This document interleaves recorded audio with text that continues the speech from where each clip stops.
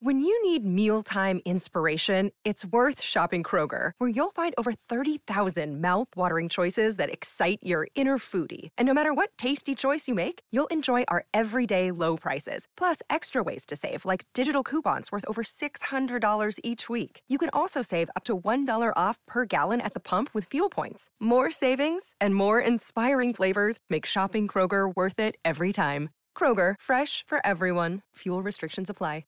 Andrew Giuliani wants to be the next governor of New York. Andrew Giuliani. I shouldn't fumble your last name because that's key here, Andrew. It's not that Andrew on the Red Apple Podcast Network. Here's Andrew Giuliani. Well, welcome to another episode of Not That Andrew. I am graced today with our first studio guest, somebody who I've known literally my entire life, Heather Powers McBride. First off, Heather, thank you very much for being the first guest on Not That Andrew. It is not only an honor, but I actually thought you were going to cancel on me. Yeah? And here's why. Last week, I learned something. Don Lemon informed me that women...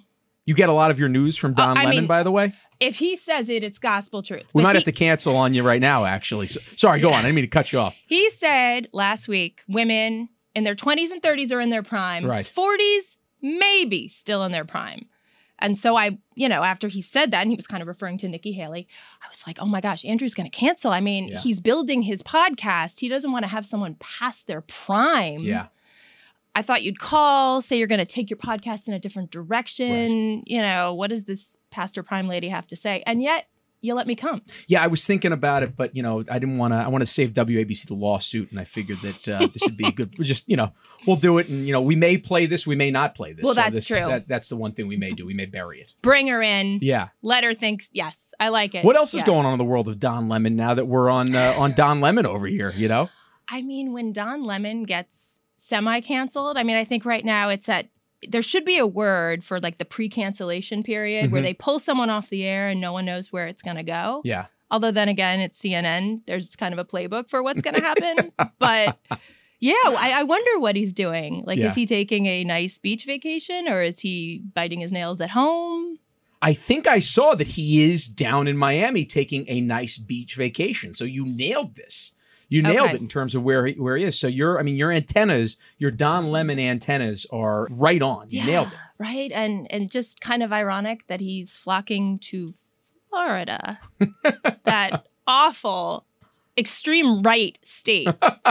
Yes. Very ironic. Now it's funny that you get all your news from the one and only unique Don Lemon because you actually started your career at Fox News. And if I'm not mistaken, was your first job at Fox News as a showrunner for Hannity and Combs? Correct. Wow. Right. And that's as Fox was just budding in the beginning days of Fox, right? So I started, it was June of 1997. We were still not on the air on Time Warner Cable. Wow. So, and your dad was very important in striking that deal, which was a lot of negotiations. Right. So it was a very strange feeling to be working in New York, working on a national news channel that wasn't even seen when I got home from work at night. And yes, it was Hannity and Combs. TV was so different then. Each segment, each topic, 30 minutes, 2 topics in a 1-hour show. Really? Yeah. Wow. They really went deep. Yeah. That's amazing. So, but would the commercial breaks be similar? So you would go through like 2 commercial breaks, and so you'd have 3 different segments on one topic? Yes. Correct. I think about the last time I really remember that. I remember the Bobulinski interview with Tucker Carlson a couple weeks before the election where Tucker kept him on the entire hour to go through that. But unless it's a story that really, is grabbing all of the headlines, they'll rarely bring it over into another segment. You're lucky to get a minute and a half these days on cable. Yes, absolutely. So it was very, very different. We really got into debates. It wasn't always left-right debates. It was often kind of a cultural debate. A different time, but Sean Hannity, Alan Colmes were incredible. Alan, may he rest in peace. Incredible bosses. I learned so much from them. Yeah. And then after that, if I'm not mistaken, you were a field reporter in Binghamton, New York, right? Yes. Yeah. Which we definitely spent a lot of time on the campaign. And then settled at News 12, the Bronx and Brooklyn. And most recently, and your worst job yet, was being the press secretary and director of communications for Andrew Giuliani, who I hear terrible things about. Man, that guy. Yeah. I have to say, it was the first time I ever worked in communications where I didn't have to over-modify what I was saying. You know, we could take a stand. Right. We could give a quote that was a little controversial. It was so much fun. I felt like this was really weird. I don't know why, as a journalist, I felt like I had to say things that represented both sides, and that was fair because clearly that was, an uphill battle. It's Don Lemon's mantra, right? I was taking that on all on my own. But yeah, working for you was so liberating. And then I think I was able to grow in the job where I think at first I thought my job was to try to protect you from, at people who would take something you said the wrong way and you'd let her rip. You never said anything, too crazy, but it was very refreshing. Yeah. It is amazing, though, to see that evolution of how the media covers it, right? You were on a show like Hannity and Combs. It would present both sides of the issue on a daily basis. And you had somebody who, obviously, Sean Hannity is a stalwart and one of the greats in conservative media. But you also had Alan Combs, who was not just some paper tiger out there. I mean, he was a guy who could really hold his own, present the other side of the issue. And now it's amazing how media has evolved in all this. 100%. There was an interest. CNN had that show Crossfire, which was similar to Hannity and Combs, where you brought people on and you let them duke it out. Alan was also, though, he was a classic New York liberal, as opposed to a leftist. Right. Which is different because I think sometimes we wake up now as conservatives and we're realizing that we're thinking a little more like classic liberals. Yes. And so he really approached things not necessarily from his political party, but just more of a live your life the way you'd like to. Yeah. I love that you mentioned how conservatives, I think, look and probably assess and say, we are more classically liberal if you look and now I'm drawing a blank on the name of the great economist from the 70s and 80s who was so important in the Reagan administration. It'll come back to me. Not Soul. He did all of the PBS like 10 series of PBS documentaries. It'll come back to me. He talks about classic liberalism. Yes. And I think you see now with so many things on the left, really the idea that, wait a second, we're not even willing to present both sides of the story. I just saw recently that the New York Times is having major issues with the staff because they don't think they are being fair enough to the trans community because they just admitted that there is another side to this. Not that they've still killed the J.K. Rowlings of the world, who is a liberal, who certainly would never be mistaken for a conservative or a Republican, but just the fact that they've acknowledged that she exists, it really is like Pravda in so many ways. Yes, and this amazing ability to eat their own. Yeah. Over and over and over again. And if you are straying from the narrative or even presenting a nuance, you're out. Yeah. One of the issues that I know is close to your heart, is very close to my heart, as we dealt with on the campaign, are some of these vaccine mandates, which still in New York, so many of those firefighters, police officers, nurses who were fired because they chose not to get the vaccine shot, the COVID shot, still do not have their job back. And one of the things that you want to talk about, I'm really glad that you brought up, was the fact that in SUNYs and in so many other states around the country, they are still requiring the vaccine and the booster, even though we've seen that it does not prevent transmission. And if you think about it, 18 to 22-year-olds are the least susceptible of the entire population. Yet, the faculty, they're not required to get it. It's upside down. Yeah. Left is right. North is south. It makes no sense, even to require something that's going to protect someone only themselves. Seems a little paternalistic and not what America is all about, right? Like, I'm going to force you to take this shot because, trust me, it's better for you. That makes no sense whatsoever. But yes, these kids, especially young men, are in that higher risk range for myocarditis, pericarditis. Why are people in their 40s suddenly having cardiac events and these silly articles that are coming out saying it's because you're too, I've seen that happiness causes a heart attack now. Anything causes a heart attack. And these kids are in a very difficult position. So I have a college student. I won't get into where or anything else, but when masks returned, I want to say March of 2022. So they all came back from spring break and they were all told masks need to come back. And these kids are also, boosters were required and they entertained very, very few religious exemptions. And medical exemptions are hard to get because doctors are being pressured. So the masks came back on, and this college has kind of, you could describe it as an internal Twitter feed where you can anonymously post and people are posting their opinions on it. All these kids, even though they seem to trend left politically, are very unhappy about the COVID regulations and the masks coming back on and that it makes no sense. But then, and my daughter was sending me screenshots because she knows I'm so fascinated. And then a couple of kids mentioned in different ways that it would disrespect all of the anti-war protests that college students did in the 60s and 70s and civil rights protests that students took part in over the years if today's students were to do this over COVID. So they don't believe they have the right to stand up and unite and say enough, which is so sad. They're taking situations that were important and part of American history and putting a red herring in there. Yes. Yeah. Yes. So it's like we can't make this our civil rights movement. Right. And that's sad. But of course, that's kind of what the left does. They put this poison pill into the idea that you're going to suggest that masks or vaccines aren't working and make you selfish. Well, it's only a mask. Yeah. It's only another shot. While the kids don't like it, I don't think they feel like they have the right. And it's so competitive to get into college and they all feel lucky to have gotten in. Yeah. And it's just perpetuating. Yeah.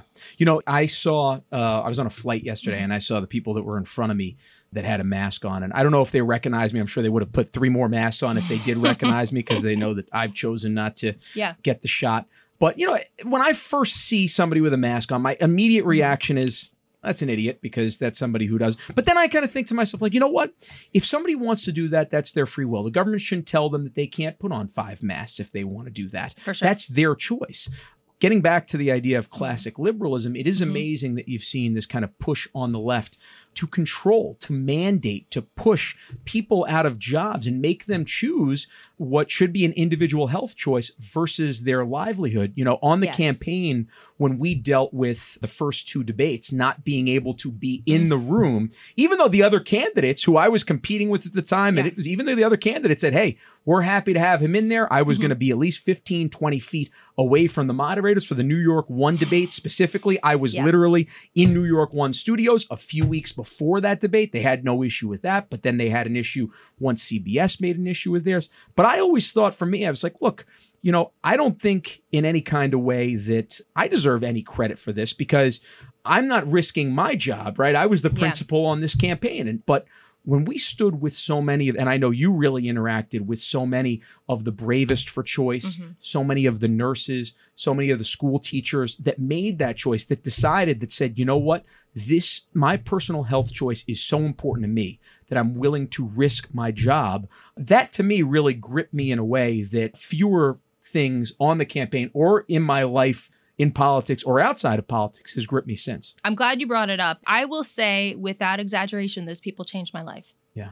Because, we talk about firefighters and police officers and teachers who lost their job. And then we find out in the last few days that these teachers, that the Department of Education in the city coded these teachers who were fired to the FBI as problematic so that when they apply for another job, if there were to be a background check, they are unacceptable for the rest of their professional lives if they ever want to work in the public sector or somewhere where there would be a background check.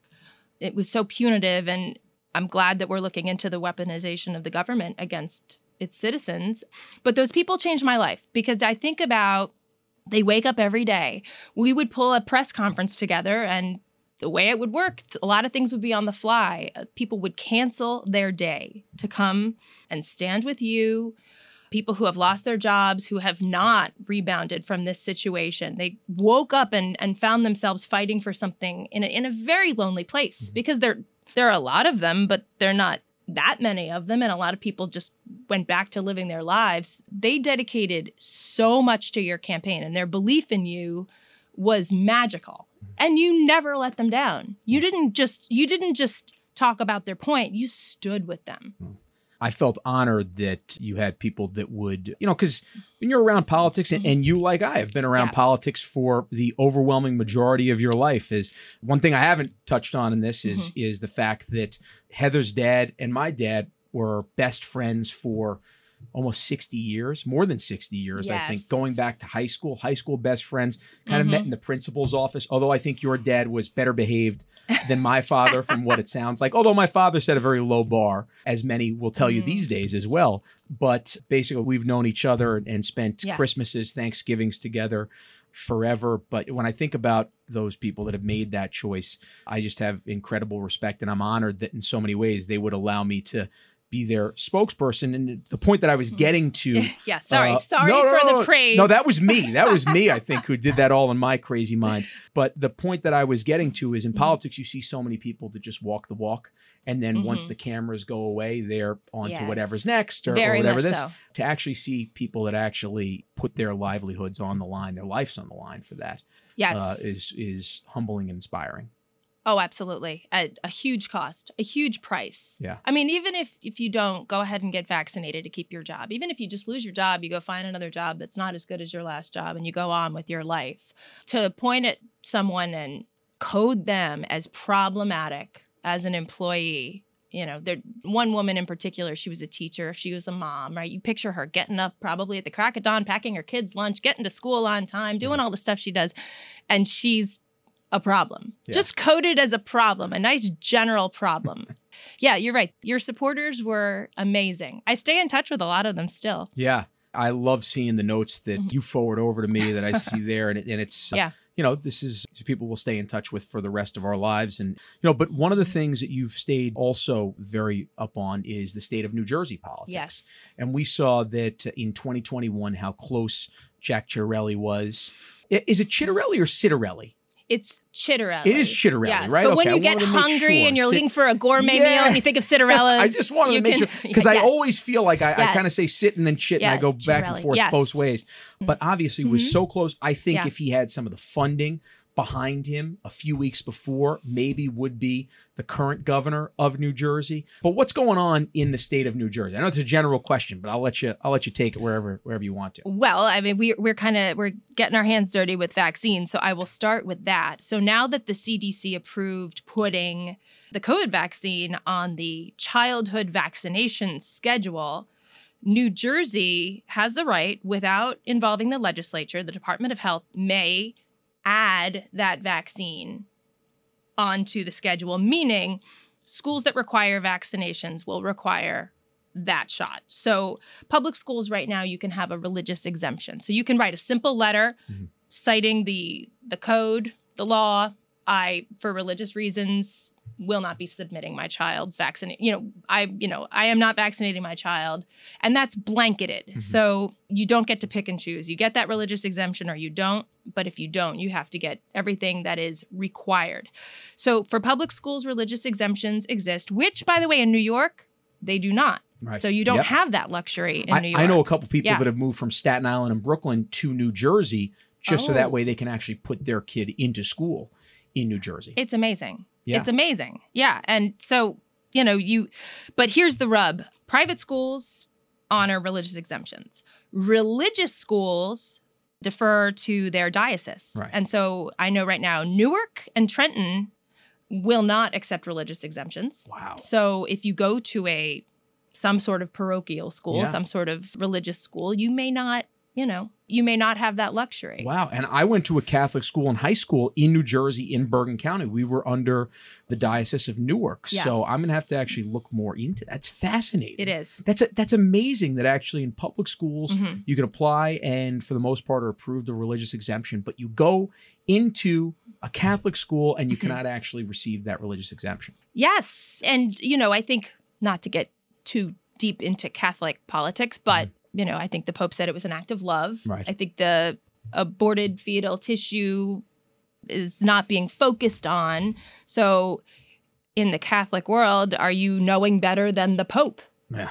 If you want that exemption. It's really hairy. And you just have to hope that they don't put the COVID shot on the official schedule in New Jersey. But uptake is very low. I think they would know that would be an extremely unpopular position, and you would have to hope it would be enough trouble for Governor Murphy not to do it. Yeah, the Pope is a whole nother conversation. Yes. But when I think about it, right, I look at a guy who has prioritized trying to bring people into the church, and he's tries to really appeal to the media all around the world, which we know not just leans, but really tilts to the left. Yeah. And I think in some ways, he sacrificed some of the major ideals that we as Catholics believe in. And I think that's his decision. That's his choice. That's his deal that he has made in some kind of ways.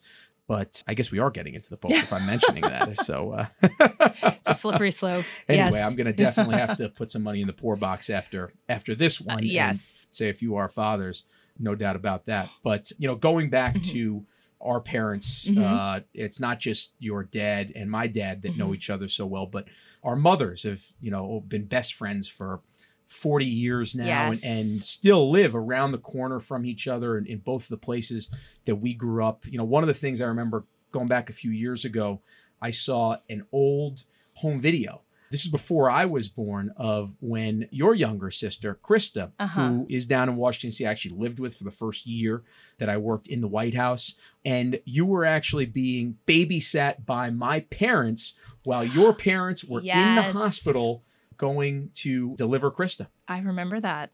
Yes. Yeah. Yes. It was your poor mom. She kept trying to, do you want to go for a walk? I have a cookie. And I was like, I will be sitting here in stillness until I hear of the arrival of my baby sister. Thank you, Donna. And she was amazing. She was always, and I tell her this, and it's a great grandma quality. I'm like, she was always the woman, the mom who would get in the pool with you. Right. She was so much fun. We had a lot of fun. I see kids. that now with Grace, because she'll come and she'll watch After Grace a couple times a week. And she was just with her last week.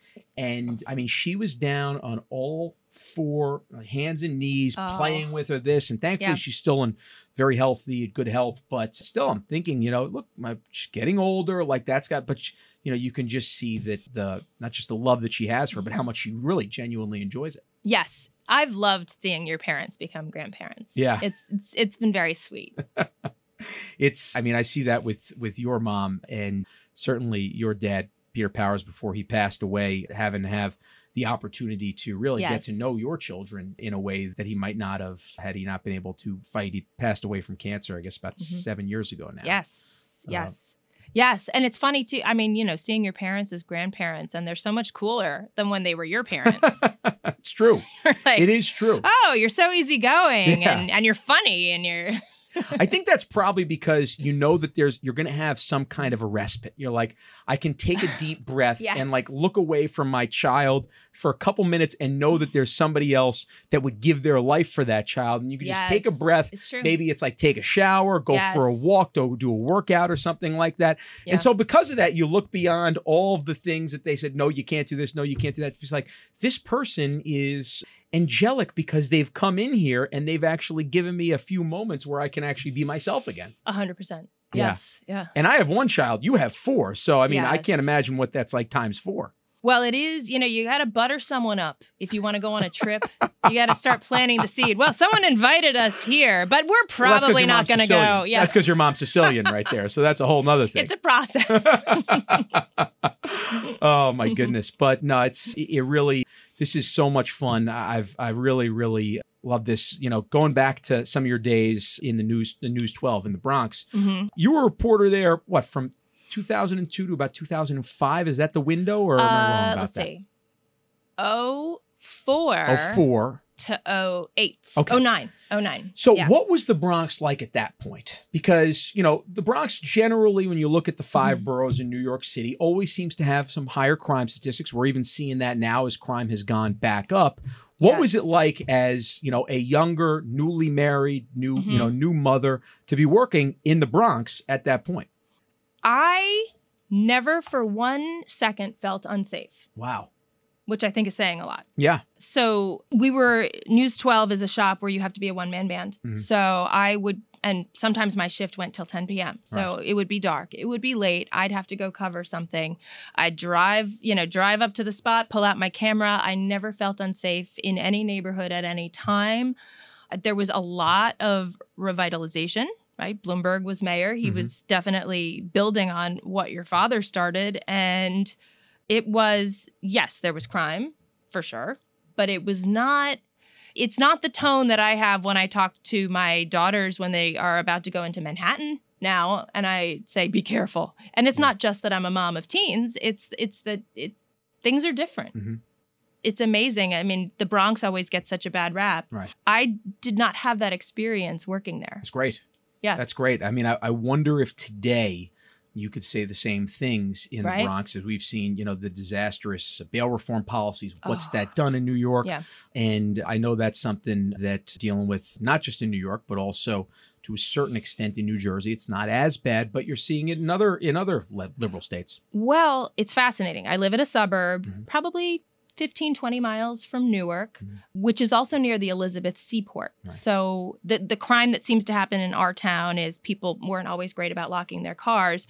And the crime would be to steal the car from the driveway. And if it's the type, I guess, that can do well on the, internationally, it gets driven straight to a container or to a ship and gets shipped off and never to be seen again. And that's happening more and more. Yeah. And the police in our town say, well, there's, if you arrest someone, they're out in a few hours. Yeah. So we're not, unless you start locking your doors, which people seem to have, there's no stopping it. Yeah. You got to take the keys out of the car because I know a lot of people left those keys in the car and that's where they go. They go and check. It's so true. And the key fob's right there. So you gotta take those keys out of the car. But, before we finish up today, and I got to have you on some more because I feel like we just really scratched the surface of all this.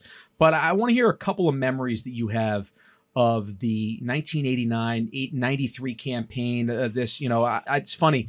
We saw Curtis Lee as we walked in, who's my new enemy, by the way. If you've been listening to Sid and Friends in the Morning, he's decided that he calls me an Eric Adams Republican, even though I called Eric Adams impotent on air. I guess that wasn't enough for him. Maybe he misheard my words and thought I called him that. But anyway, my newfound enemy, Curtis Lee, was one of the memories that I have from 1989 playing stickball, but I don't remember much of that campaign as I was only 3 years old. You're only a couple years older than me, but what memories do you have of the 89 or 93 campaign that really stick out?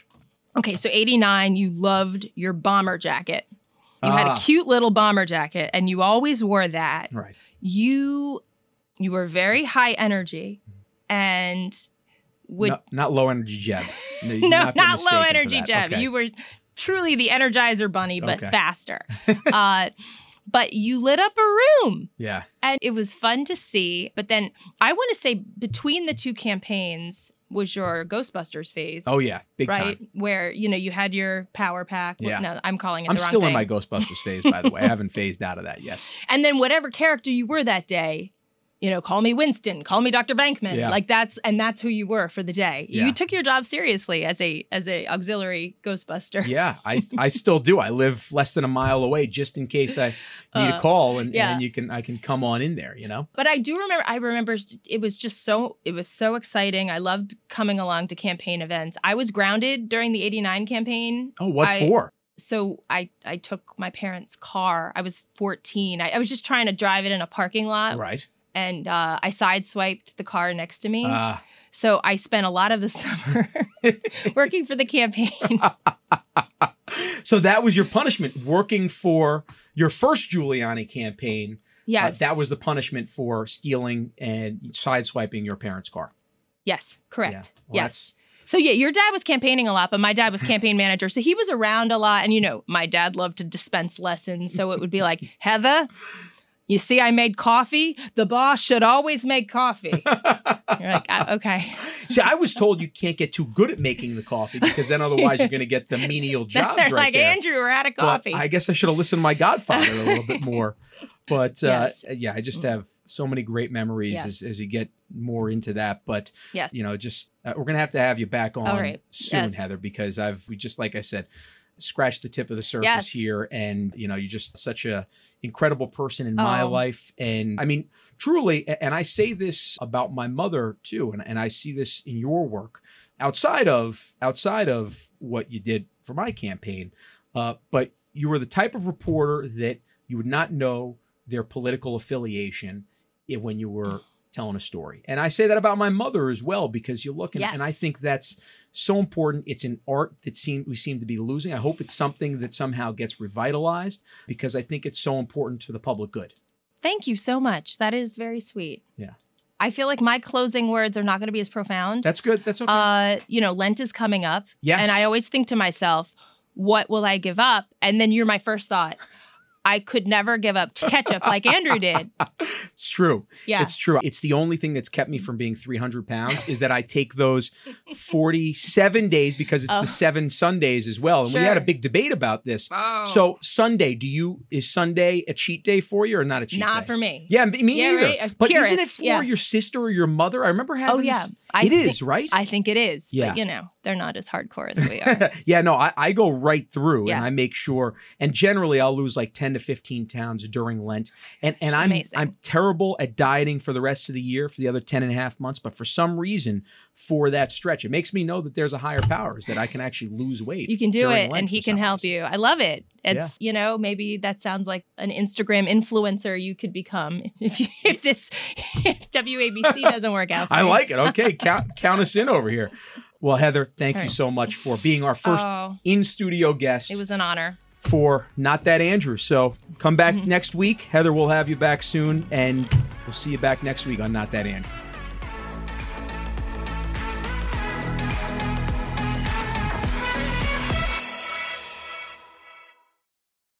This is Greg Kelly for Priority Gold. What does it mean to be America's precious metals dealer? It means that you're in touch with the hearts and minds of those who love this country, value our freedom, and want to protect the future. Priority Gold is that precious metals dealer. They've helped thousands of Americans back their retirement with solid gold and silver. Call Priority Gold at 888-506-6439. Receive free shipping, free storage, a free investment guide, and one of the best purchase experiences in the industry. Call now or go to PriorityGold.com.